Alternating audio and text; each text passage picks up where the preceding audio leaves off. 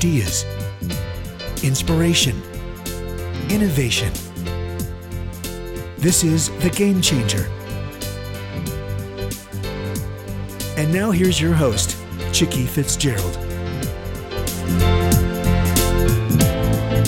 Good afternoon. This is Chicke Fitzgerald, and we have a topic today that is near and dear to my heart. It is about raising money to support your company, your idea, and really how to pitch your business and secure investors. And the book is called The Pitch Deck Book.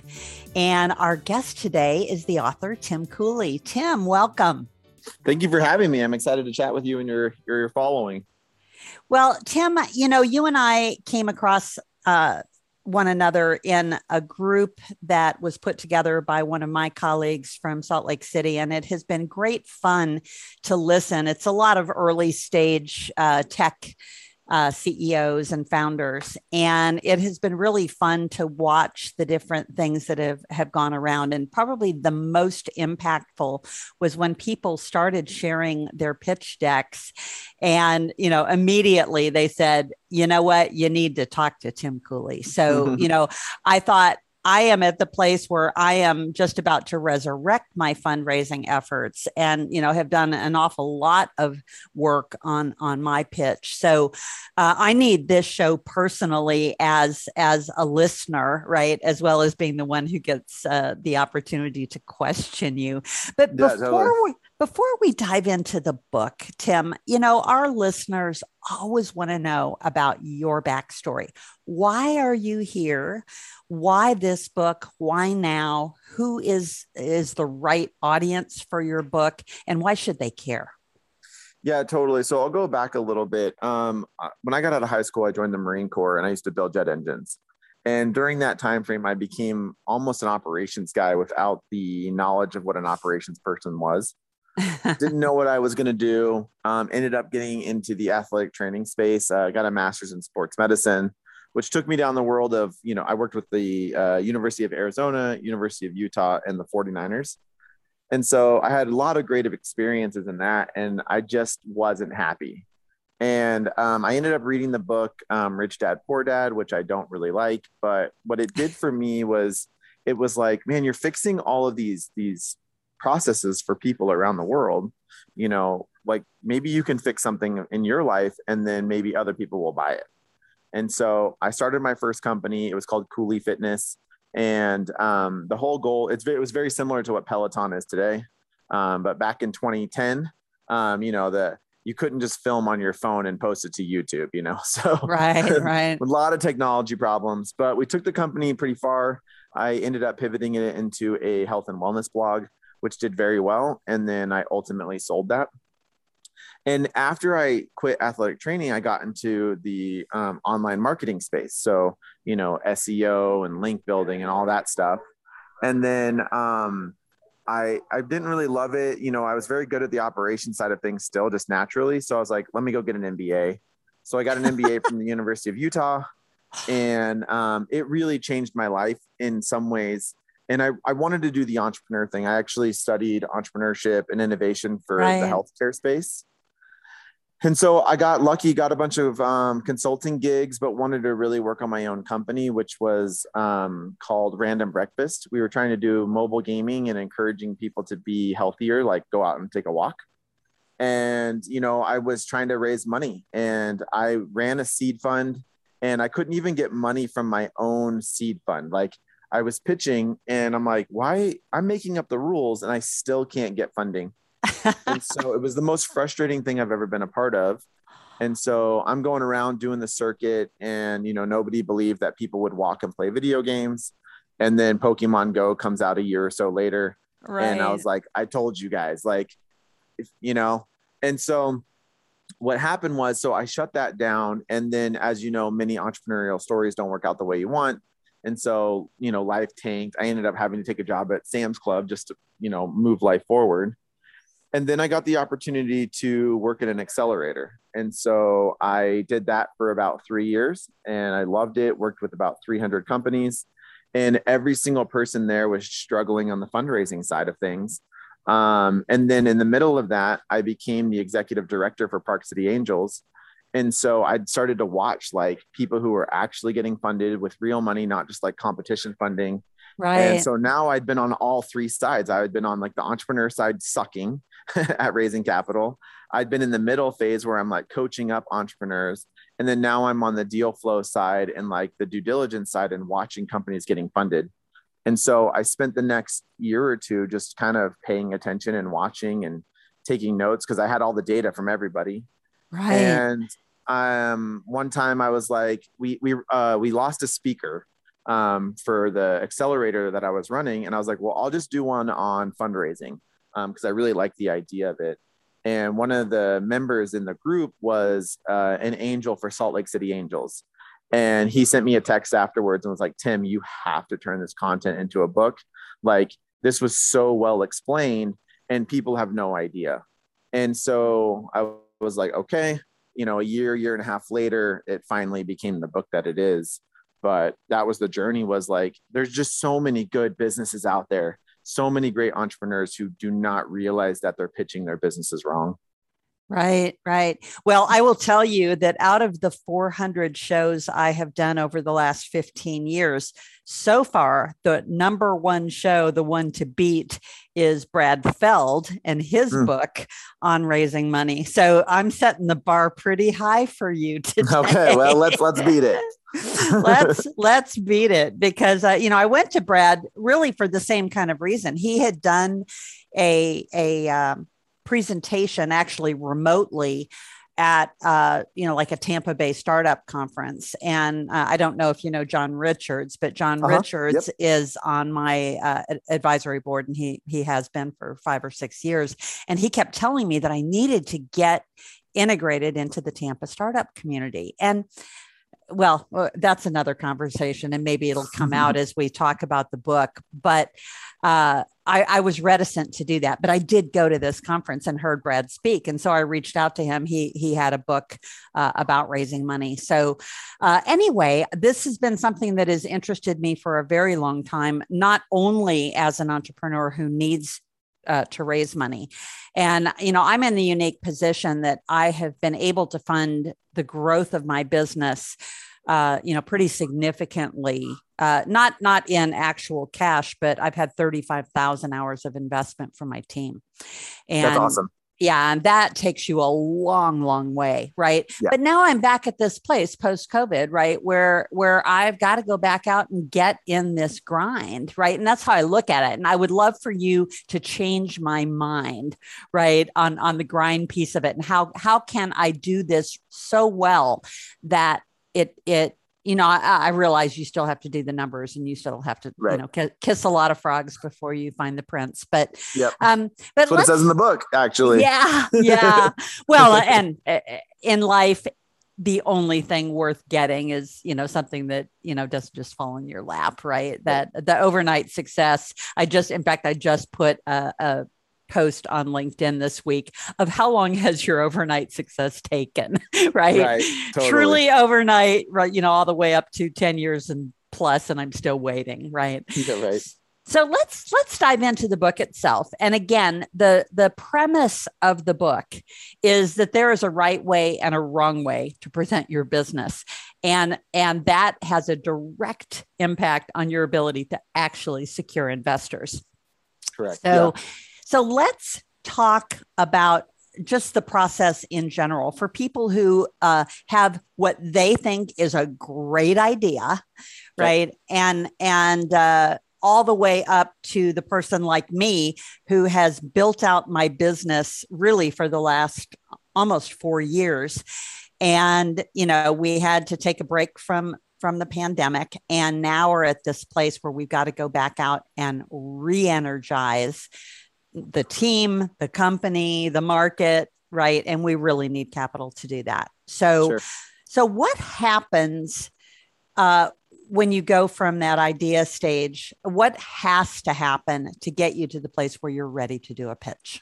Yeah. So the first thing you need to realize, I think, is who you're getting money from, right? So if we're friends, it's much easier to get money from me just because I believe in you, right?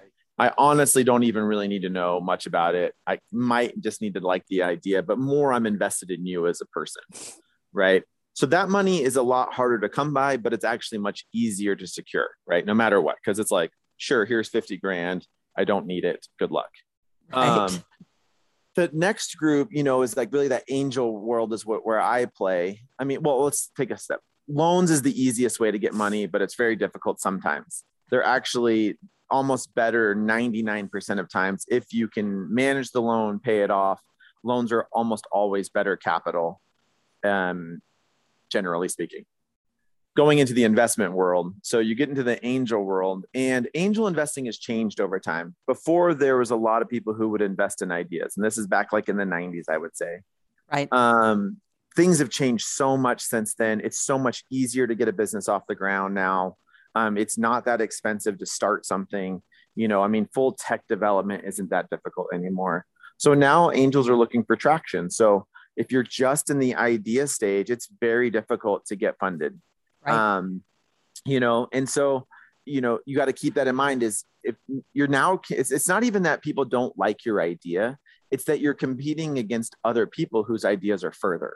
And I think a lot of entrepreneurs, including myself, when I was raising capital, you're like, but my idea is so great. And it's like, well, it is, but, or it might be, who knows? But the guy before you or after you is done $1 million in sales and raising the same amount of money you are, Right. And so when I think that we forget that we're not the only person in the world when we're raising capital. So that's one big thing to keep in mind, and then as you go up the chain, venture capital and doing some other things, it gets a lot more difficult, from a traction point of view to get the funding you're looking for.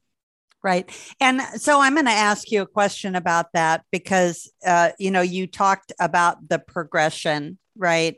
And I think most entrepreneurs who have, gotten anywhere down that scale of being pitch ready, at some point in time have used credit cards, MasterCard to pay Visa, Visa to pay payroll, maybe get somebody to give you a loan, and you're smart enough to put at least a third of the loan amount away for making payments if the revenue doesn't materialize, right? So there are smart ways to do that. I actually, about 50% of the actual cash that has come into the company, my husband and I have put in. And then the rest came from my board members and their friends and family. So I wasn't tapping into my friends. Right. I had people around me who, because they were involved, that other people would put money in. So we have not yet gone the angel route. But, the question is this a progression, or is there a time when it is okay to jump over one of these steps? So if there is a small private equity firm, obviously not the big ones, but there are smaller private equity firms or family offices, or, again, there are many different options here. Is it either or is it a progression? I think it's an and conversation, right? So for example, you mentioned the friends and family that of your board members. Yes. Like if your business is doing well and you are if you believe that this thing's going to blow up, like why wouldn't you include them in this round? You know what I mean?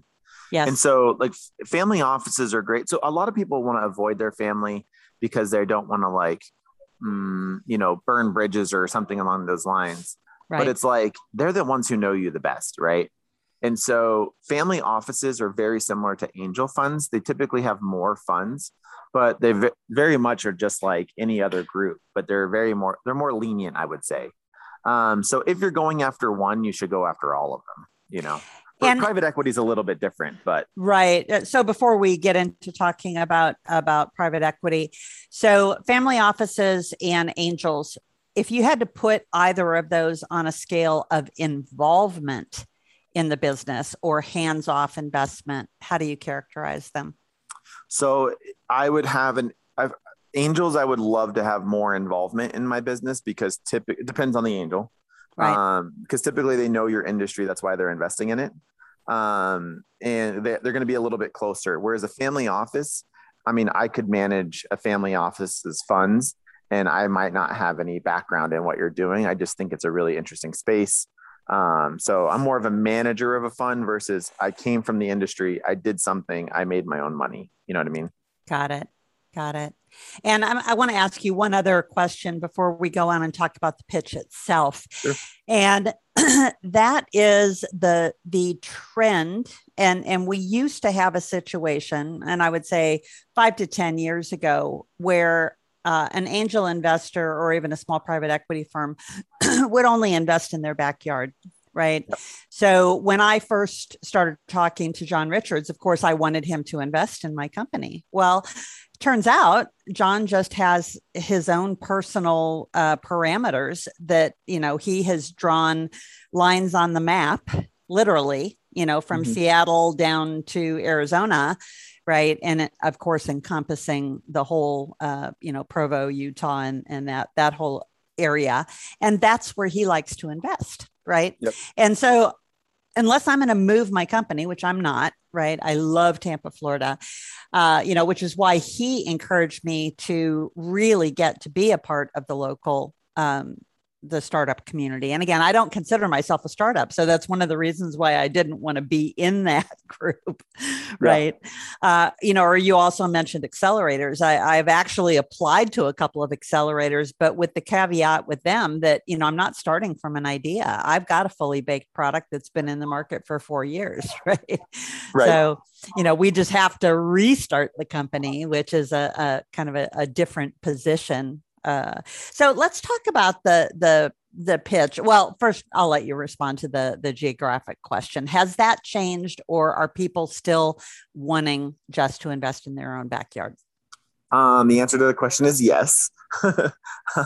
Some groups, it's their thesis that they're only going to invest in the local area.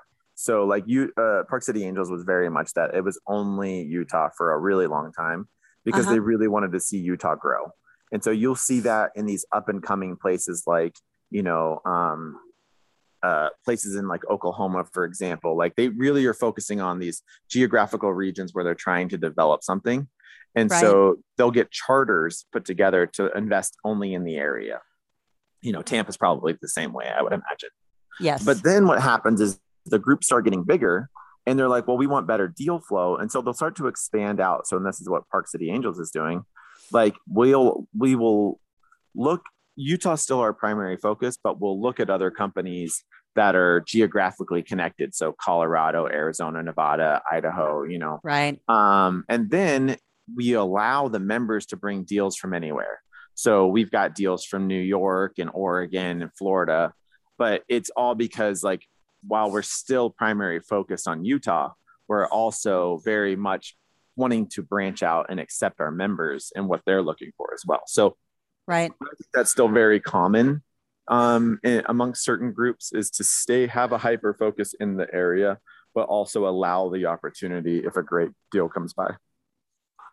Got it. So let's talk about the process. So pre-pitch, what do you put into that category?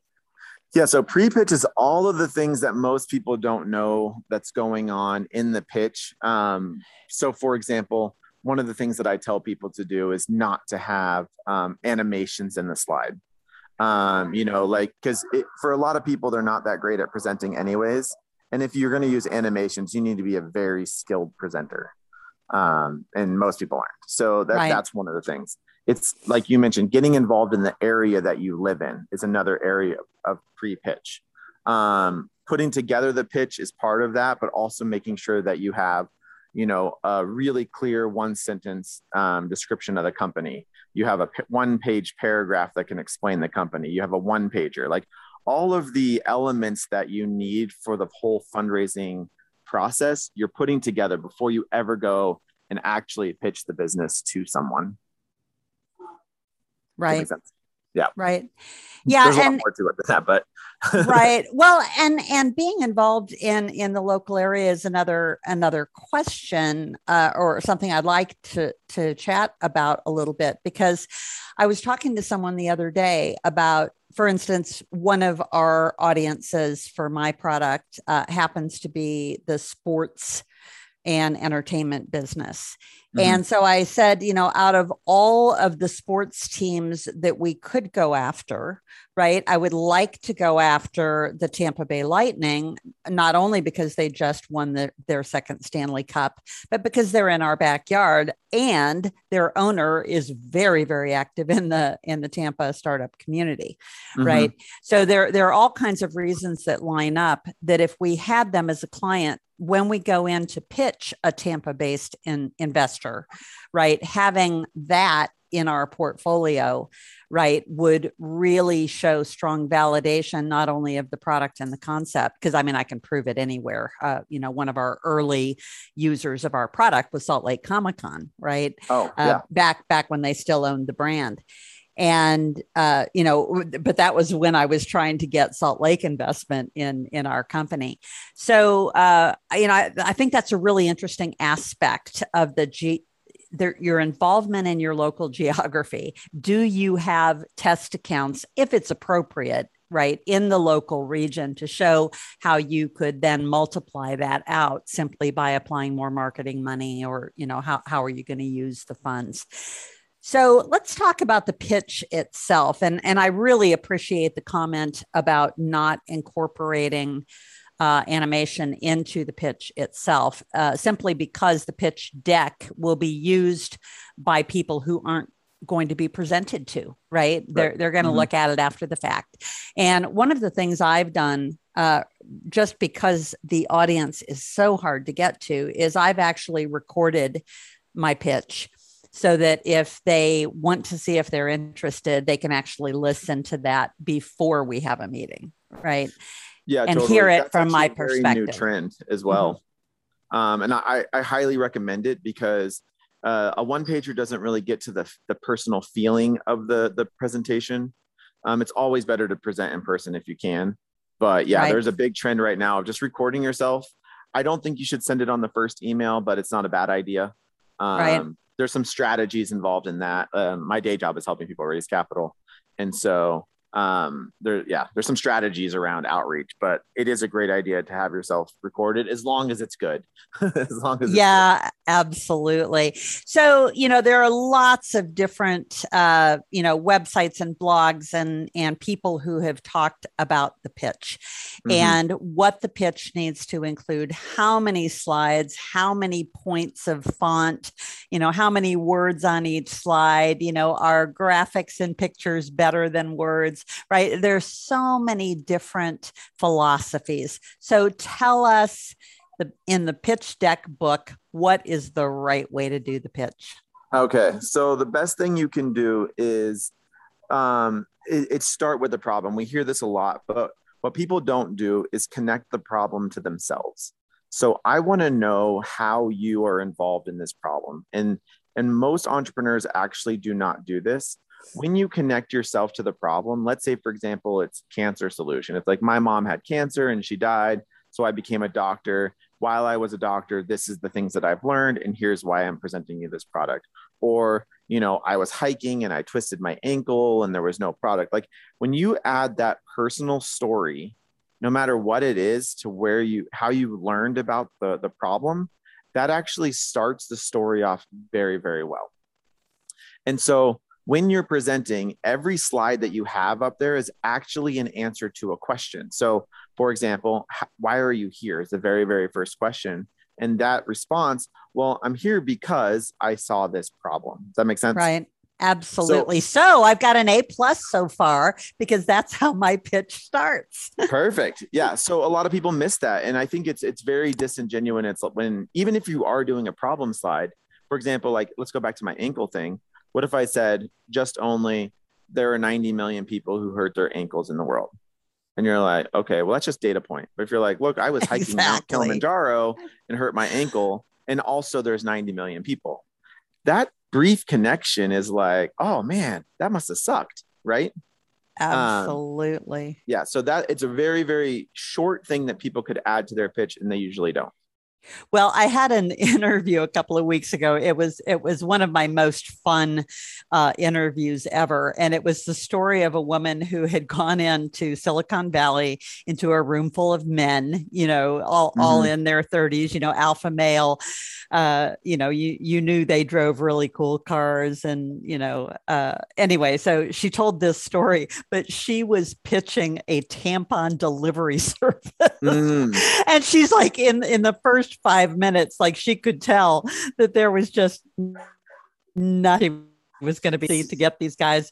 And then one of the guys, she actually had a stack of tampons there, obviously wrapped, but one of the guys picks it up and throws it to, the lead guy and says, "I dare you to open it." Right? And it just broke the ice, because when you're pitching something that the other person can't possibly experience or hasn't, like, cancer is a great example of, most people know someone, who has had cancer, maybe not the ankle, example. Now, sure. I'm really fortunate because I am selling a piece of travel technology, and everyone I talk to has booked online travel sometime in the last 25 years, right? Yeah. And has had some level of experience. So how important is it to not only connect yourself to the problem, but the people who are listening to the pitch, to draw them in? It's not as important because you're going to follow up with traction and things later. But if you can, and for example, like in the example you described, if the pain point was more targeted at them, like, you don't want to go and buy tampons at the store, right? Like, that's like, you're right, I don't. And like, look at your behavior right now. Like, you don't even want to touch the product, you know? And so it's like, look, what if you could just be on a subscription model and help your wife out, or your girlfriend, or whoever, right. Or your mom, and it's like, yeah, that's awesome. You know what I mean? Like, and at the end of the day, she not only got the money, but she created a blog that became one of the biggest blogs, about talking about personal problems that are tough to talk about in mixed company. So anyway, it was really, really interesting to me how she turned that around. So what do you do? And first, I want to mention that your book has so many practical examples. You start the example decks on page 146, and you don't finish them until page 249. Okay, This is such a huge amount of value in what you're sharing. So thank you so much for being willing to open the kimono on that. Because I think a lot of people, if they can just see examples and get their arms around what constitutes a good one and what constitutes a bad one, right, that they will be so much further ahead in being able to tweak what they're doing. So can we talk a little bit about length? Because it's hard to fit everything into 10 pages. I understand why, the magic number might be 10 or 12. What is your magic number? So my magic number is the least amount of slides to convey what you're trying to accomplish. I've seen, and the goal is 10 to 12 minutes. I've seen really, really good 50-page slide decks, because they're moving through slides, maybe like examples or company profiles that they're working with and why they need them. And they're just moving through them in 2 or 3 seconds, right? Right. But it just shows either their traction or the product working or whatever, but they just move through it quickly. And I've also seen really good 6-page slide decks, And so I suggest in the book, a rule of thumb is 1 slide per page, not including a summary or, a final slide. But that's about average, is about 1 slide per minute of presentation. Right. And so, but again, if you need more slides, use them. Just realize, like, for example, if you have 3 problems that you're going after, it's better to split those up over 3 slides, because I want 1 topic to be covered on each slide, so that we're not getting confused. Got it. Same thing with the solution. It's like, if you have 3 problem statement slides, then you should have 3 solution statement slides as well. Got it. Or problem and solution on the same slide. You should never do them on the same slide. Interesting. Yeah, because my brain is not capable of differentiating when someone's speaking problem and solution. And then if you went problem and solution, you almost went backwards. And so you're like, wait, which one are we talking about now? So really what you want to do is separate the two concepts so that I'm either stuck on the problem or stuck on the solution, mentally. Okay. So I got a B- on that one. Yeah. So, but I have the opportunity to go back and change it. Yeah, no, actually I've got 3 problems on one slide and 3 solutions on the next slide, but I'm going to rework that. There you go. Okay, so let's talk about, you've actually hit it out of the park in the presentation. You've gotten engagement, you've gotten tell me more, right? Which to me, tell me more is the ultimate compliment, right? Because you 100%. don't have to answer every question in the pitch deck, nor should you. And you don't want to. Yeah. You want them to be like, so tell me more, or let's take a meeting. I mean, the goal, and this is what I think a lot of entrepreneurs, including myself, you think that when you're pitching, you're getting funded that day. And that's just not true. Right. I've heard of it happening once. I've never seen it in the thousands of pitches I've seen. It's always, well, let's take another meeting and follow up with this person and learn more about them and go into due diligence. And then, 30 days later, maybe you write a check. Right. Right. So what about post-pitch? So you've gotten the interest, you've gotten the tell me more, you've actually gotten the meeting set up. Yep. Then what? So the key here really is being responsive. So a lot of times you're dealing with, like in an angel network, there's like 12, 13 people who might be interested in the deal. And they're all asking you millions and millions of questions. If you are slow to respond, it says a huge red flag about who you are. Like, I can't really trust this person. They're not answering my questions at a speed. Like, this is one of those times where I have a rule personally. It's no email goes unanswered for less than 24 hours, right, unless something crazy is happening. Like, this is one of those ones where you should probably answer within 5 minutes of it coming to you if you can. Right. Because again, you're just showing that, like, I'm available, I'm here for you. This is very important. If it's taking you 2 days to respond, then clearly it's not important to you. Or that's what you're saying to the investors, that, right, they're not important. And I've seen that. I've seen deals where they were very interested and the person just didn't respond at a timely rate and they didn't get funded. And that was the only reason. Wow. Yeah. So it's things like that, like being available, making sure that if you do have an application, if things change within the company, you're keeping that thing updated. Like, so we use Gust. Right. And so keeping those things updated, and then continuing to network outside the meeting. So if you meet some cool people and you're like, hey, is there other people that I can communicate with? Things like that. Well, and it's interesting that you mentioned Gust, because these 2 accelerators that I applied to here locally are using Gust. Mm-hmm. And so I went in and built my profile there. And then I noticed that I can open that profile up to other people, whether it's angel networks or other accelerators in other geographies. So do you recommend doing that once you have your pitch deck put together? Yeah, I think Gust is a great tool. The key thing here is, and this goes back to kind of pre-pitch, it's really about relationship development, even on the investment side. So cold applications through Gust can work. But I mean, just keep in mind, I get like 100 emails a month from people I've never met before. Right. And if it's a Utah company, I'll meet with them because that's the charter of the group that I'm with. But at the same time, it's like, I mean, I can't read them all, Like, of course. But if that relationship, even the minimal, is, hey, Kevin applied, can you take a look? And you're like, absolutely, Right. So it's just that little introduction can make a huge difference in the world that we live in. So is there I call them doorbusters, right? So the person who comes out of the blue, who you've never met, who finds some way to get your attention. Yeah. Has there ever been anything like that? And I'll give you an example. I had a client that I was very interested in Dallas, Texas, and I actually had met with them, but I wasn't getting any forward movement, but we had a really great solution for them.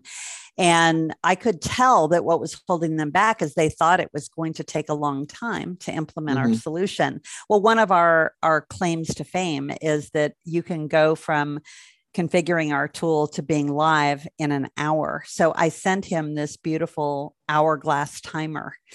And when he got that, and I wrote a handwritten note that commented about a story he had told about his early days when someone took a chance on him, right?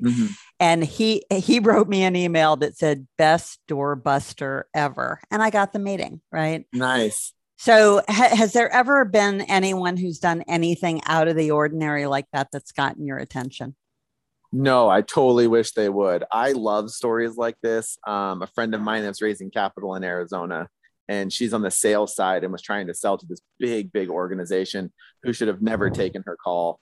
And she said something along the lines of like, "What can we do for you?" And they're like, "Well, send us like a cocktail maker or something like that," like something totally arbitrary. Right. And so she did, and it got in the meeting, and it ultimately turned into a deal for them. But sales is such a fun world when you can do things like that. But if someone wants to do that for me, I'll take it. But I've never had that happen. Well, watch your mail, Tim. So you never know what might... out there. Yeah. So that brings us to, kind of the end of our formal interview. But Tim, I would love for you to share with our audience, if someone does want to get in touch with you, whether they want help on their pitch, whether they want help fundraising, and you and I should probably have an offline discussion about that, because we really do need help in my organization right now. It's the perfect time for us to go back out with our product, and it's fully baked, right? So, I'm in a really, really great place. But for our listeners, if they want to get in touch with you or they want to follow you, how do they do that? Yeah. So the best way, if you just want to follow me, LinkedIn, Tim L. Cooley. That's the easiest way. And then if you do want help with the pitch deck, my email is timlcooley@gmail.com. So really easy to get a hold of me. Most of my stuff is branded Tim L. Cooley. So, and what does the L stand for? Leonard. That's my middle name. Okay, great. Well, some people just adopt a middle initial because their name is too common, right? Sure. And, I tell them, throw an X or a Z in there somewhere, and that usually grants you that brand. So totally. you learn that early on. Well, that is great. Tim, thank you so much for being on the show today. And again, we've been talking to Tim Cooley, who is the author of the Pitch Deck book, How to Present Your Business and Secure Investors. And it's available not only in hardcover and paperback over all the normal places where you can buy books, but it's also available on Kindle and audiobook. And I highly, highly, highly recommend, again, I think the audiobook would be great, but because so much of this content includes these pitch deck examples, you're going to want to get the hardcover of this book and, use it to grade yourself, kind of as I did in real time of how I approached my pitch deck. And then if you are interested in taking it to that next level, I'm sure Tim would love to help you. Absolutely. Well, thank you for having me. This has been awesome, and you are great. Terrific. Well, thanks so much, Tim. You've been listening to The Game Changer. Ideas, inspiration, innovation with Chicke Fitzgerald.